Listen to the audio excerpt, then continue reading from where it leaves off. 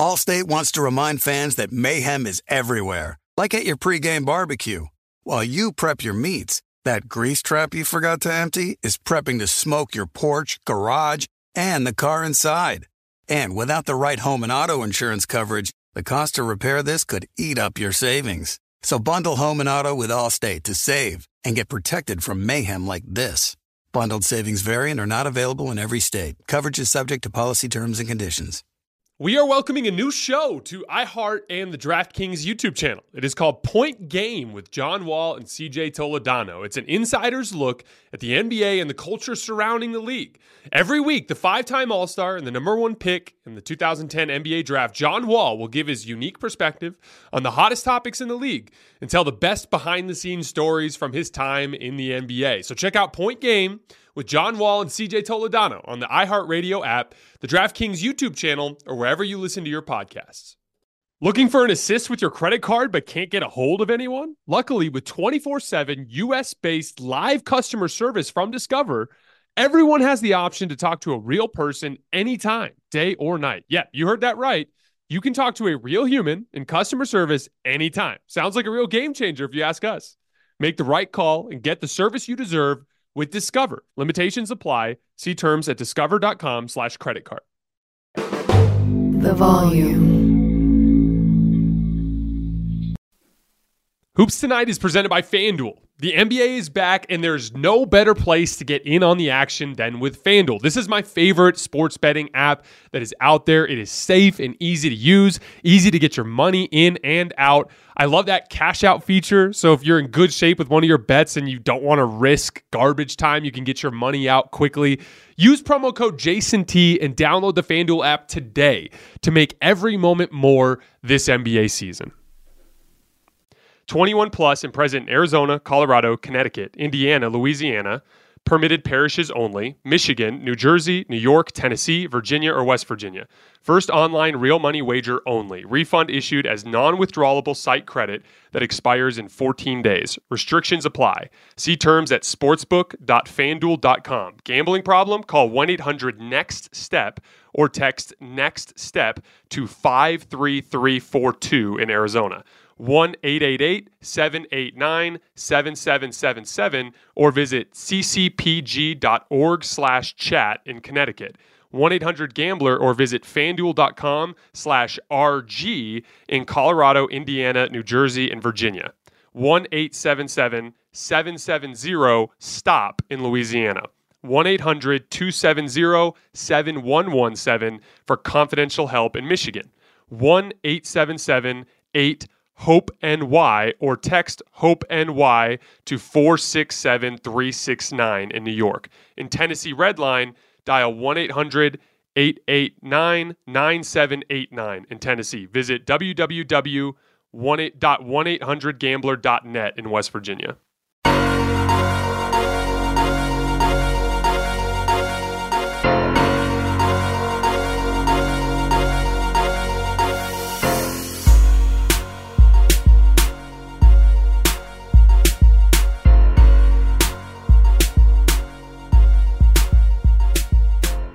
All right, welcome to Hoops Tonight, presented by FanDuel here at The Volume, live on AMP. Happy Monday, everybody. I hope all of you guys had a great weekend. I was actually ready for a little bit of a break after last Friday because it had been such a crazy 2.5 weeks.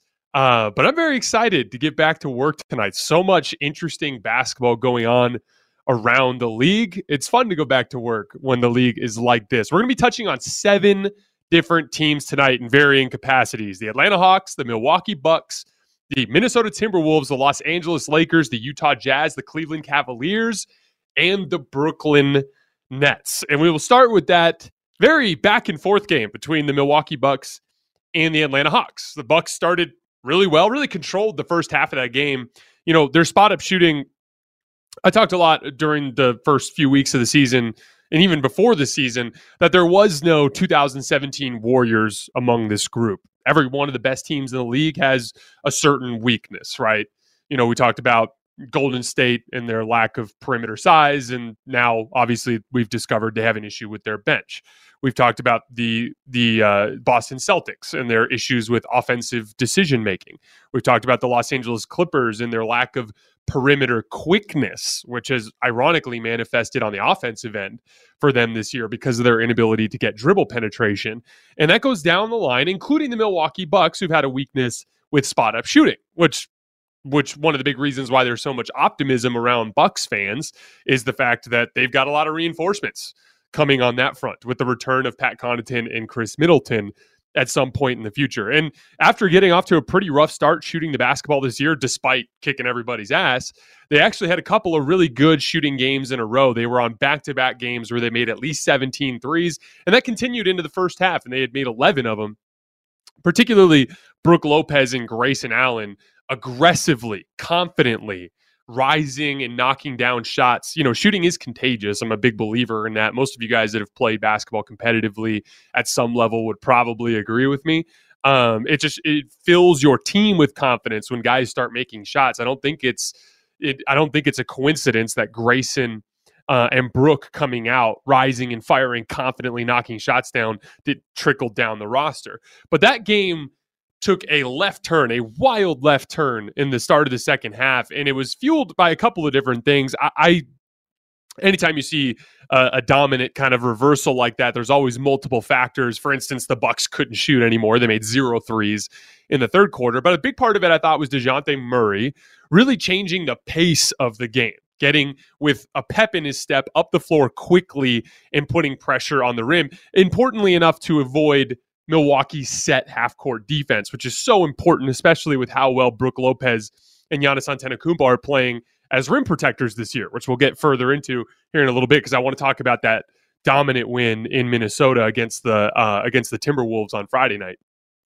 But in that third quarter, DeJounte Murray got them going in transition. They started to get baskets, which allowed them to set their defense. They defended extremely well against Giannis, forcing him into a lot of uncharacteristic misses. And then they got out and transitioned themselves again. And they got going, forcing turnovers, getting stops, and pushing the ball. The whole pace of the game shifted. That ended up feeding their confidence. And then you saw a lot of guys get going with tough shot making down the stretch. You saw Justin Holiday make a bunch of big shots. You saw Onyeka Okongwu attacking the offensive glass and making plays that got the crowd invested in the game. This is the upside to making the DeJounte Murray trade. Now, that particular trade, I had very mixed feelings about this summer because I'm a big believer in all-in type of trades. I just thought it was interesting that of all the guys, DeJounte Murray was the one that they targeted. However, the obvious upside by bringing in a guy like DeJounte Murray is it gives you so much more flexibility with your team's identity. So, for instance, over the course of the last couple of years, it's kind of like a Trae Young heliocentric offense. And we're surrounding him with role players, right? And everything depends on him. And when he's out, the team can kind of lose that identity because they don't have this backup identity that they can go to. And instead, what happened in this game is not only does DeJounte Murray give you kind of an offensive fulcrum to run around when Trae's not out there, but all of a sudden you're going away from Trae and you're bringing in another athlete. So you get a guy like AJ Griffin, who has barely played this season and is kind of a fringe part of the rotation, gets a much bigger opportunity, more athleticism, more off-ball scoring pop in that. He had a great offensive game. Obviously, Trae Young brings a ton in that specific role, but AJ Griffin, a little bit more size, a little bit more athletic, a little bit more ability to crowd Giannis in the paint. And then he was scoring on the other end of the floor. He caught a little heater in this game, and it gave them a different way to win. If you're an Atlanta Hawks fan, you won that game in a very different way than the vast majority of your wins over the course of the Trae Young era. That different look, that flexibility of identity is what makes that DeJounte Murray trade have so much upside. And it's not even just when Trae Young is out of the lineup. It's, for instance, gives you the ability to take that identity and transfer it to non-Trae minutes, for instance. In a playoff series, when you got to go 12 minutes without Trae, you know what you can go to now. This look of DeJounte Murray with 4 freak athletes that just play incredibly hard and play off of DeJounte, run up and down the floor in transition and defend like crazy, get into passing lanes and force a bunch of turnovers. It's a big part of why teams go about those specific types of deals. And it was a very, very impressive win for Atlanta and the first team this season to notch a win against that Milwaukee Bucks team. But the Milwaukee Bucks, their biggest weakness, like I said, all season and in the past has been their spot-up shooting, and that's what failed them in that third quarter. They had 0 makes after 11 in the first half. I also thought, in general, they kind of fell into the pace a little bit. There was a lot of questionable decision-making, even from Drew and Giannis there in that third quarter, where it was just like them getting caught up in the hustle and bustle of Atlanta's run and trying to hit home runs to kind of reel things in rather than controlling the pace again. Because if you slow it down and you keep them in the half court, they're going to struggle to score. And so that would be my one other little bit of criticism. I'm not over here to get on the Bucks because they're the best team in the league right now. But you always want to play the way you want to play. Don't ever let another team in their style whip you up into a frenzy and start playing a different style of basketball than you want to play. That will only further send things down, a dark path for you in terms of a run in a game like that the Bucks very well could have won if they managed to rein in control of that game a little bit easier in that third quarter. I did want to talk a little bit about that Bucks-Wolves game on Friday night that I watched this morning. It was kind of an interesting matchup because I had a feeling it would go the way that it did, because we're going to talk a little bit more here in a minute about the Minnesota Timberwolves and some of the fundamental ways that they're constructed that is inherently flawed that we'll talk about here in just a minute. But in that particular game, Brook Lopez and Giannis Antetokounmpo, depending on which shift had which guy where and what was going on, they were sagging way back into the paint. And as a result, they're basically funneling Ant and funneling D'Lo down into the lane where there's already this rim protection. And we're talking about two of the best rim protectors in the league. And then on the other end of the floor, the Bucks, when they're making their spot up threes like they did, are damn near impossible to beat. They made 17 threes in that game. Giannis, 11 assists. And I've said this a million times, but Giannis, everyone focuses on the jump shot, and it always looks cool when he makes a jump shot. But the reality of the situation is he cannot be guarded in single coverage. So he's going to force teams to build a wall. And Minnesota did a good job in this game, holding Giannis well below his normal efficiency, crowding the paint, getting him to miss shots that he normally makes.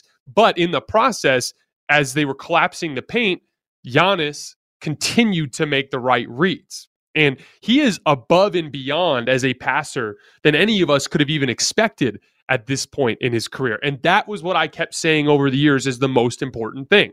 It is more important for him to be able to pass his way open or to make teams pay for building the wall than it is for him to hit shots over the top of the defense, especially with the way the team is constructed, where Chris Middleton kind of brings that specific capability. They don't need Giannis to hit threes or to hit step back twos or anything along those lines. When he makes them, it's great.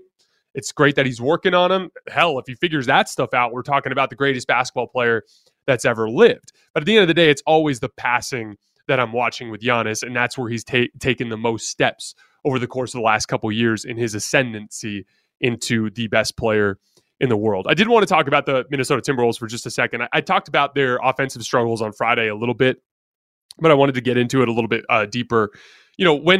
When Brook Lopez and Giannis Antetokounmpo are camping into the paint, it severely limits what Rudy Gobert does offensively. And it really disrupts the flow of that entire Minnesota Timberwolves starting unit on the offensive end of the floor. And a big part of it is just his unwillingness to score the basketball when he has advantage positions on the court. There was a play in this game, I believe it was first quarter, where Rudy got a deep seal on Bobby Portis directly under the basket. Like, he could have just jumped and dunked it reverse behind his head and didn't even look at the rim. He caught it and just threw a touch pass to D'Angelo Russell, and the play went nowhere. When the whole purpose of offense is to generate an advantage. I don't know, like maybe your 7-foot tall guy with super long arms directly under the basket buried a defender where he's got no chance to stop him from going up and finishing and or drawing a foul.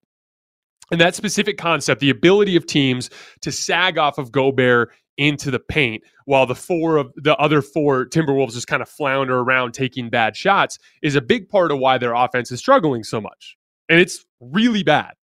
So far this year, Anthony Edwards, D'Angelo Russell, Jaden McDaniels, Karl Towns, and Gobert, their starting lineup, is getting outscored by 11 points per 100 possessions and is only scoring 97 points per 100 possessions on offense, which is atrocious, especially with Ant Edwards and Karl Towns on the floor at the same time. So let's look at that kind of fundamentally for a second. So what are the two things that Rudy Gobert does well offensively?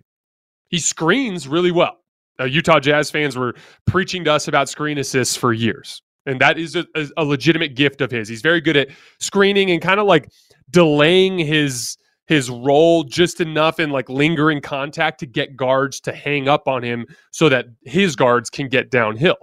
And then he's also one of the best offensive rebounders in the league. I believe he's tied with Steven Adams at the top of the league with like 4.7 offensive rebounds per game this year. So those are his two things that he does super well. Offensive rebounds are just going to manifest in extra possessions. But if you screen super well and the team is packing the paint, what is the one way you can weaponize that for your offense? Pull up jump shooting, which I keep saying is the most important offensive skill in the NBA right now. You have to be able to weaponize Rudy Gobert's screening by having guys that can come over the top of those screens and score off the dribble, just like Donovan Mitchell and Mike Conley did and Jordan Clarkson did with the Jazz during that Jazz era. That was a great offensive team despite Rudy Gobert on the floor, and it was because of their ability to make pull-up jump shots. The Minnesota Timberwolves are averaging making 7.8 pull-up jumpers per game this year, which is 22nd in the NBA. You know, both D'Angelo Russell and Anthony Edwards are shooting about 36% on pull-up jumpers. That's just not good enough for that specific type of roster construct. So as a result, the Karl Towns Gobert lineups with the two bigs on the floor, they just can't score. And so that's kind of where I see the fundamental structure of the roster as flawed, inherently flawed. If you're going to structure your team in a way that allows the other team to pack the paint, then you need to be one of a couple of different things. You either need to be the best defense in the league, like the 2020 Lakers, everybody packed the paint on them and they had half-court offense problems, but they were the best defense in the league. And so they were always out in transition, avoiding half-court sets, and they won the championship and no one even really threatened them. And then we look at the 2021 Bucks, same type of deal. Struggled in half-court offense, especially in the playoffs, but they were so damn good defensively that it was enough for it to, like, essentially they're choosing personnel that limits their spacing but gives them one of the best defenses in the league. And the Timberwolves are not a great defensive team, at least not to this point, not as good as they need to be to justify having Rudy Gobert on the floor in these lineups. And then the only other way that you can survive with that type of lineup is if you're an outstanding pull-up jump shooting team, like the Golden State Warriors. So you have Draymond Green on the floor, Kevon Looney on the floor, two non-shooters. Every team can pack the paint if they want to, but they're so damn good at pull-up shooting that it basically renders the idea of packing the paint useless. And we literally saw the Boston Celtics last year chase Steph Curry and Jordan Poole and Klay Thompson over the top of screens all series long, and they just made them pay all series long because they're the best pull-up jump shooting team in the league, in my opinion. So you've got to either be outstanding defensively or an outstanding pull-up jump shooting team to pull off that team construct, and the Timberwolves are neither. And so I think they're a prime candidate for a midseason trade, especially when you factor in some of the personality stuff. I talked a lot on Friday about the kind of rift that's forming between Karl Towns and Anthony Edwards, and I think some of that is fueled a little bit by the fan base kind of leaning towards Ant. He's a little bit more of a likable basketball personality. He's got a lot of fire and competitiveness, while Cat can be inconsistent with the way that he competes, which is just an inherently, unlikable trait for a fan base, right? But even deeper than that, like you're starting to see Anthony Edwards get really frustrated with the way his offensive game is more difficult with the team construct. And you guys probably all saw that video that went around where the Timberwolves ran a play and Ant just sat on the right wing and just stand like hands on his hips and watch the whole play happen, which, by the way, like, I'm sure he got dealt with privately for that because that's a really bad look. And no matter what your issue is, that's just not the way to, go about expressing that. But you're starting to see some fractures in the personalities of the team. So if I've got the personalities aren't gelling and the team itself is fundamentally flawed with the way that it's constructed, they're a prime candidate for a midseason trade. And so they can go one of a couple different routes. You can either ditch all the non-shooting since you don't have good enough pull-up shooting, and you can go all in on 5-out spacing and driving to the basket, driving kick type of stuff. But I have a hard time believing that they're going to ditch Rudy Gobert after they just traded everything in the entire franchise cabinet for it, right?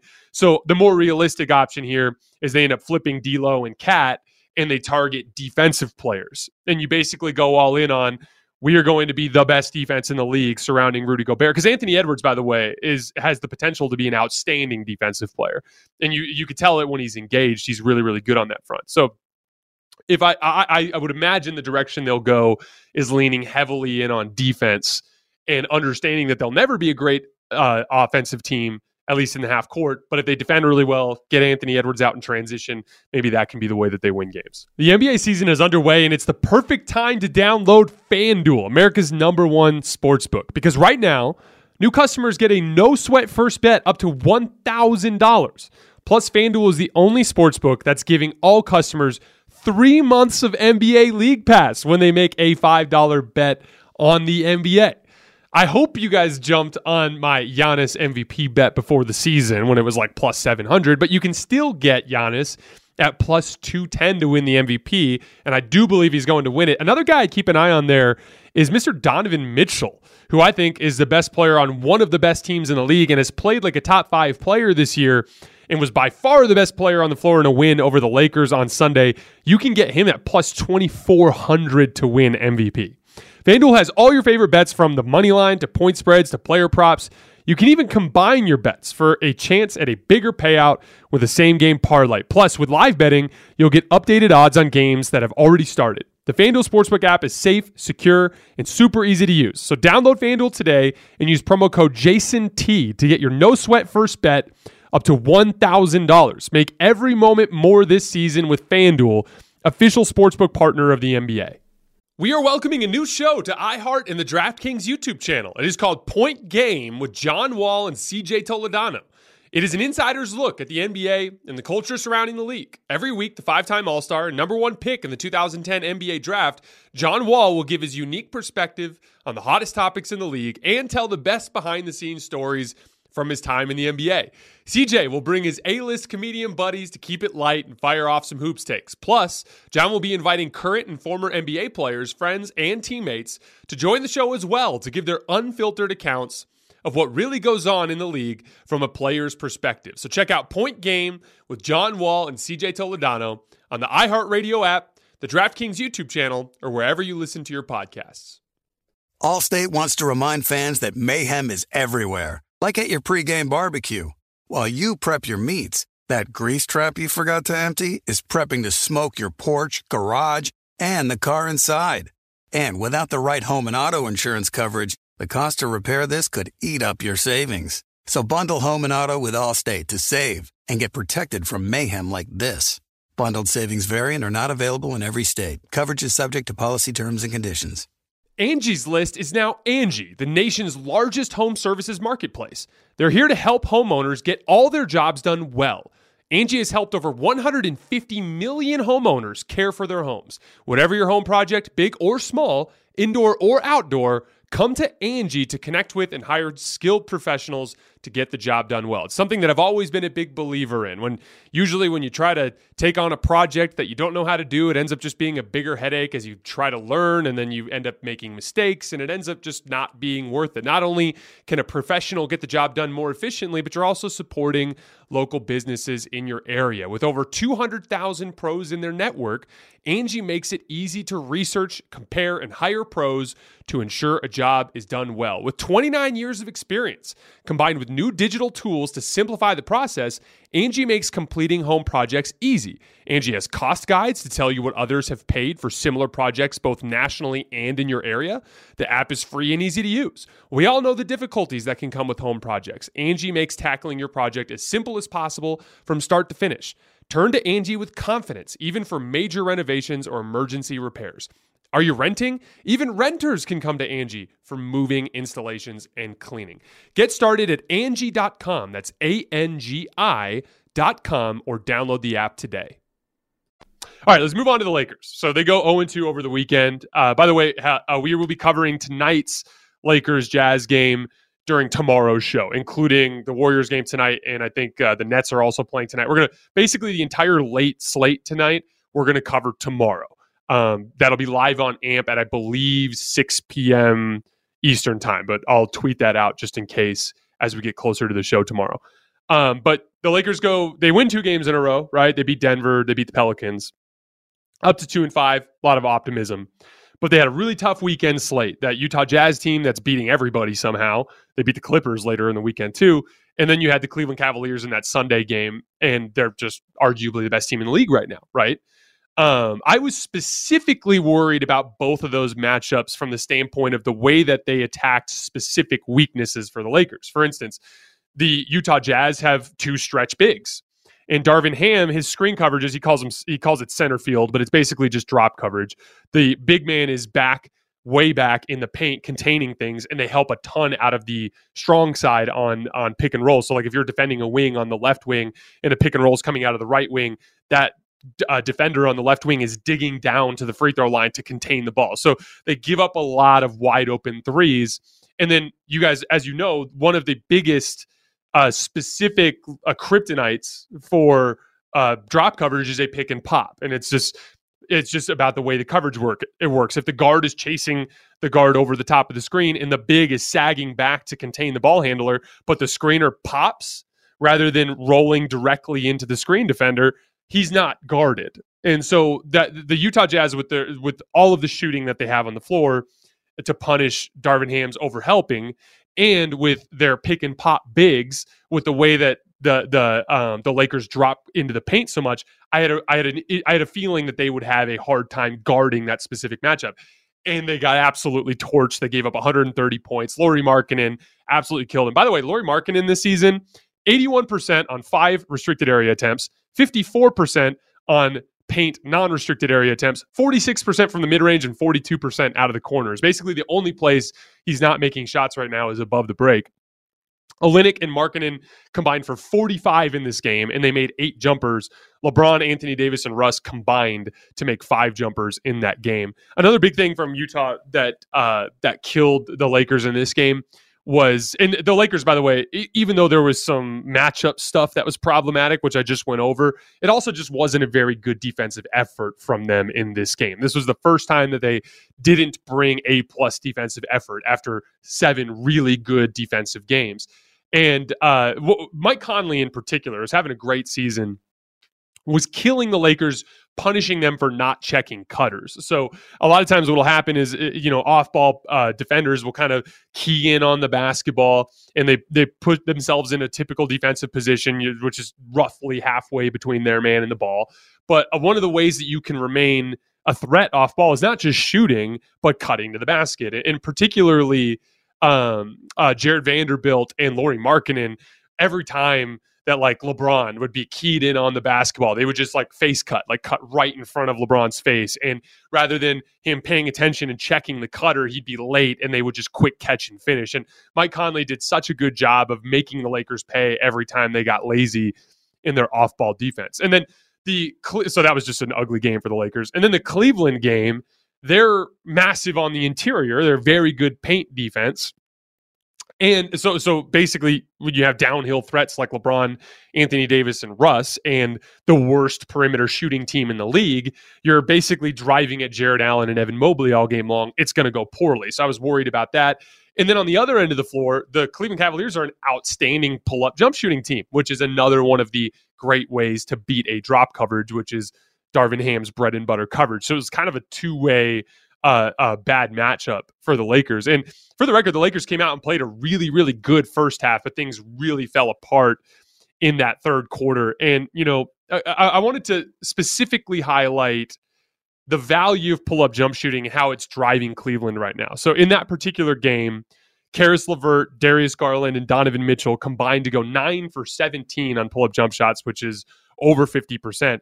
It's not just about like, oh, he makes a tough step, like Donovan Mitchell sticks a tough step back over Lonnie Walker that rescues a possession. Yes, rescuing a possession is a big part of it, but it's about beating the coverage. And all game long, Darius Garland in particular and Donovan Mitchell were getting over the top of the screen, getting downhill, big is too far back, rise and fire from 15 feet and they knock it down. That is why that skill is so incredibly valuable. And you juxtapose that with the Lakers, who are by far the worst pull-up jump shooting team in the league. They are dead last in pull-up jump shots made per game at 5.3. 29th is 7 makes per game. So they're significantly behind the rest of the field, and they're dead last in percentage at below 30%. Cleveland is 8th in makes, pull-up jump shot makes per game, and 6th in percentage by comparison. So like you can see that specific problem is manifesting for the Lakers on a bunch of different fronts. We focus so much on the perimeter shooting as it pertains to spacing, but LeBron just completely losing his pull-up jump shot, which has been one of the most reliable parts of his game, basically from 2017 to 2021.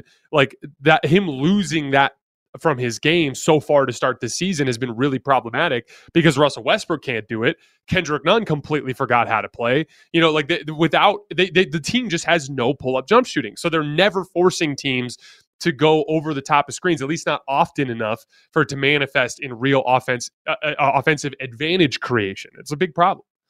But shout out to Donovan Mitchell. He was the best player on the floor in this game by a mile, had absolutely no problem getting to his spots all game long. You could see it dripping with confidence all game long, talking to people courtside, just a swagger from him on the court, and he controlled that game. He has been one of the 5 best players in the league to start this season. He's firmly in early MVP debates. And when we do our first top 10 players of the regular season list, which I think is coming on Thursday this week, he will absolutely be featured very high on that list. The Lakers tried to match his athleticism with Lonnie Walker as an individual matchup, and he just got absolutely barbecued. So we have 2 kind of like side Laker topics that I want to talk about. First is LeBron, who struggled really bad in the Utah game. He's pretty solid in the Cleveland game. He was 9 for 10 in the restricted area, looked a lot more explosive. You could tell that the illness is at least fading, or he's starting to get over that a little bit. But he couldn't hit his perimeter shot again. There are specifically 2 things from LeBron that are really hurting the Lakers. First of all, like we talked about, the pull-up shooting. He's taking 6 of them per game, but he's only making 29% of them. He's the only guy on the team that can bring that skill, so they need him to get that going. But the big part, and this is something that we're not talking about nearly enough, is he's not actually trying to turn the corner and pressure the rim in pick and roll. So, for instance, Russell Westbrook leads the team in offensive rating among rotation players. Amongst guys that are actually in the rotation, the team scores best when he's on the floor compared to anybody else on the roster. Russ and Anthony Davis lineups without LeBron are performing considerably better than LeBron James, Anthony Davis lineups without Russ. And the main reason why is Russ is attacking off of pick and roll. He is picking up a head of steam and he is getting downhill, which is collapsing the paint and leading to advantages, which is the whole job for Russ, LeBron, and AD. Create advantages so that the rest of the team can benefit from it. It's not a one-on-one game, it's a 5-on-5 game. But if everybody's playing one-on-one because nobody has an advantage, you're going to struggle. But if you turn it into a 1-on-0 because this guy's unguarded and you've created an advantage, that's where you start to get really high quality shots. And I'll give you an example. Early in the third quarter, they go back to Russ with like 8.5 minutes left in the third quarter because the Cavs came out and immediately went on like an 11-0 run after a LeBron James layup. And they bring Russ in, and he runs a pick and roll with AD at the top of the key, and he gets downhill fast on Donovan Mitchell. And it might not even have been a pick and roll. It might have just been an isolation, but he gets fast downhill. And as a result, Jared Allen has to step up. Easy little lob pass. Anthony Davis is dunking and hanging on the rim. That's only open because Russ gets downhill. Everything depends on you getting downhill to create those advantages. LeBron, when he runs pick and roll with AD, there's no pace to it. There's no intention to get downhill. He's coming over the top of the screen, and a lot of times he's just picking up the dribble and like throwing a crappy like swing pass to somebody who's not even open, who has to like V-cut back out to the perimeter to catch the basketball. Or he's throwing like super low, difficult pocket passes to Anthony Davis, who's barely open in those situations. He's not being very intentional about creating an advantage as he comes over the top of those screens, which is literally the only purpose to why you do that. So not only does it kill, I'll give you an example. There are 48 players in the NBA that have registered at least 40 possessions as a pick and roll ball handler this year. 48 players, at least 40 possessions. LeBron is dead last and is scoring just 0.56 points per possession in those situations. And it's because he's being incredibly passive there. And that's a huge part of the problem with the Lakers offense right now. Now, he was sick. And now Lonnie Walker's sick. And now Patrick Beverley's sick. Anthony Davis said he caught it too. So there's a little bug going around the Lakers. I want to cut him some slack. And he did look a lot better against Cleveland than he had in recent games. But LeBron's inability to make jump shots and him not being aggressive in pick and roll, those two things are a huge problem for the Lakers right now. Yes, they're 2-7, but they're 5th in defense. The Lakers are literally 5th in defense after having the 3rd toughest schedule in the league, according to ESPN, literally a playoff team every single night. That's how difficult their schedule has been, and they're getting stops. So getting the offense figured out is the difference between this team notching a bunch of wins and continuing to flounder in the failure that they've been floundering in. So the LeBron thing is worth keeping an eye on. Now, I anticipate that he'll figure it out, but let's be clear about what's happened to this point in the season.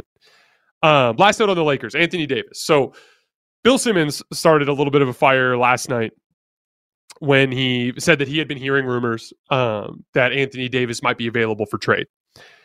And then I also saw something that said Colin Cowherd might have seconded that, but I didn't actually specifically see that audio, so I'm not 100% sure. But I did think that was interesting, and that was kind of the talk that was dominating Twitter today. It was just like, is Anthony Davis going to be traded? Who would you trade him to? Why would they trade him? That sort of thing. First of all, he's been the best player on the Lakers by a mile so far this year. He's not what he was offensively in 2020, not even close, but I think he's been the best defensive player in the league and probably is the front runner for defensive player of the year if the Lakers could win enough games. On the offensive end, he's still giving you 23 points per game on 58% true shooting, which is fine. But obviously he's got some ground to go there, but he's been so good defensively that he's right around the 10th best player in the league right now, which is good. He's doing his job. AD is doing his part. I've been critical of him in the past. I wish he could get it together offensively. He's had some bad defensive games this season, but for the most part, he's been great. I don't think there's any reason to trade Anthony Davis. Tanking is pointless. They don't own their pick. Like, if they have a terrible season this year, the Pelicans have the right to swap with them. And if they have a great season this year, then they'll just take their pick the following season. So there's just no advantage to tanking. You're also not going to get any value for him aside from draft capital. The quality of players you're going to get back for Anthony Davis are going to be like what the Jazz got for Gobert. Rotation-level NBA players and a bunch of draft picks. So the only value there is draft capital, which doesn't benefit this particular window. So I just don't really see the point. Now, there are two scenarios where I could see the Lakers trading Anthony Davis during this season. First is KD becomes available. And somehow Brooklyn says, I'd rather have Anthony Davis and 2 first-round picks than DeAndre Ayton or Mikal Bridges or Jaylen Brown or any of the other packages that were out there. If you were under the impression, like Brooklyn calls you and goes, we will do this deal right now, give us Anthony Davis and 2 first-round picks, Rob Pelinka says yes. Like I genuinely believe that he would. But that's one of the potential scenarios. The only other one I could think of is if LeBron had a season-ending injury and Anthony Davis was still healthy, and the Lakers are pretty sure after all these years that he's not their franchise cornerstone, so they opt to go full rebuild because they know LeBron's career is basically over, and Anthony Davis can fetch some trade assets and help them kind of spark a rebuild. But those are the only two scenarios where I could see that happening this season, and I view both of those as extremely unlikely. So I don't think it's happening. I don't think they're just going to send him to the Knicks or to the Warriors in exchange for role players. I don't see that happening. Now, here's what I would do. If I would go all in with this particular group. So I would trade Russell Westbrook. And first of all, I know Russell Westbrook's been pretty good as of late, but he's still very volatile. He's still very up and down. And the Lakers, by the way, are the second worst transition defense in the league. And so turnovers and missed layups and things can be very detrimental to them. It's almost like pick sixes. And Russell Westbrook in that Cleveland game had a really bad second half. For the game, he had 10 more missed layups and turnovers. which, helps hurt the Lakers in transition defense. He's been better, a lot better. In fact, aggregate good during this season compared to bad the way he was last season. So Russ has been better. However, the best way to upgrade the team remains his salary, a massive salary that can bring back multiple players in conjunction with multiple draft picks. So I would go all in with the Westbrook trade. Then what you do is you've put the fate of the season in LeBron James and Anthony Davis's hands. If you bring back Buddy Hield and Miles Turner, just to make it easy, now you're giving them Patrick Beverley, or Lonnie Walker, Buddy Hield, LeBron James, Anthony Davis, Miles Turner. Now all these guys like, Troy Brown Jr. and Austin Reeves are in bench roles where they probably belong at this phase in their careers. Everything starts to make more sense.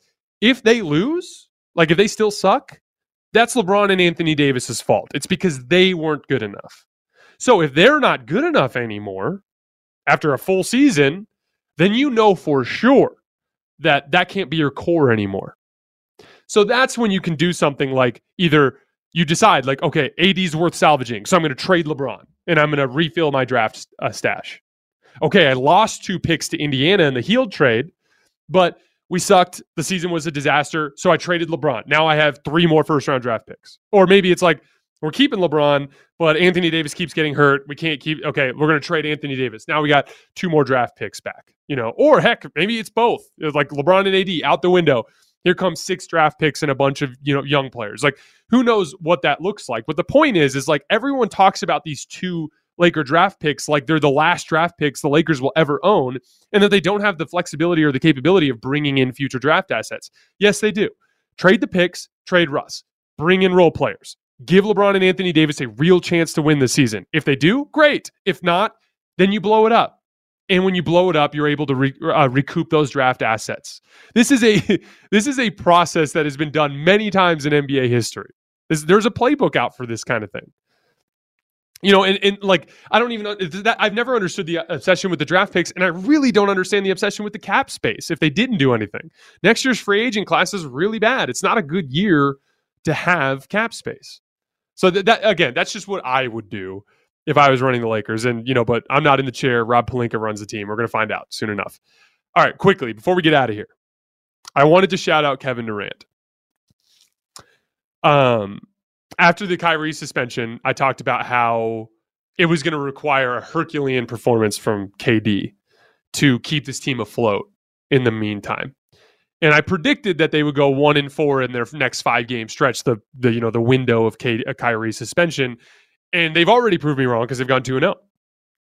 And what's funny is there's nothing exceptional in the stats. KD averaged 28, 9, and 7 over this 2-game span, 49% from the field and 30% from 3, arguably below what you would expect statistically from Kevin Durant. But as I've always said, that's just the worst way to evaluate talent. We're looking at so many different areas of the game, and I hope we've done a good job of explaining that over the course of this show. But from the start of those games, the energy was just different than it was in any of the other Nets games this season. KD himself said after the game, quote, "I just think we rallied around each other. It was a tough week for us, and it's always good to just get back to the game. Once the ball is tipped, all the bullshit goes out the window." And you could tangibly see that from the team in this game, in those 2 games.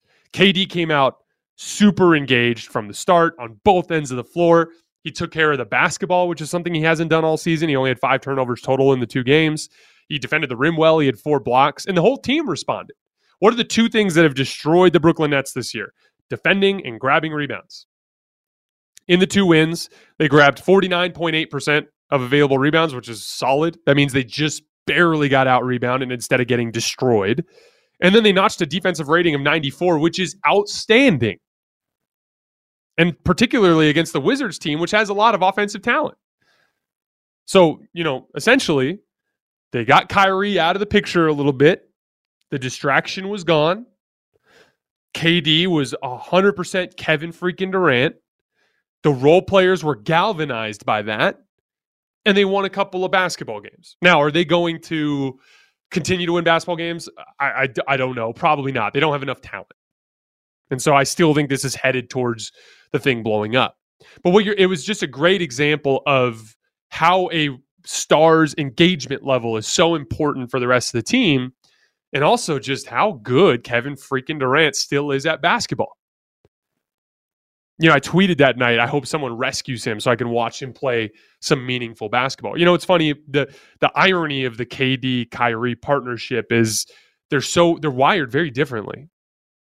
KD is like, the first thing in his life is basketball, and then spots 2 through 5 are vacant, and then I don't even know what 6 is, video games, or who the hell knows, music, something like that. Basketball is all that matters to him. It's his favorite thing to do in the world. It's all he cares about. When anything interferes with that, he hates it. And he's been thrust into this situation. I shouldn't even say thrust. He willingly went into the situation with Kyrie, a player who frequently gets distracted from basketball. And it's massively undercut his ability to achieve his goals in this environment. KD is a hooper. He deserves to be in a situation where he can just play basketball and not have to worry about any of this stuff. And selfishly, as a fan of the game of basketball and as a fan of KD, I want him to play on a good team because I want to see KD play meaningful basketball late into May and into early June so I can see what he's capable of on that biggest stage again, like we've seen so many times in the past. But I did just want to shout out KD for what I thought was a really, really impressive couple of basketball games.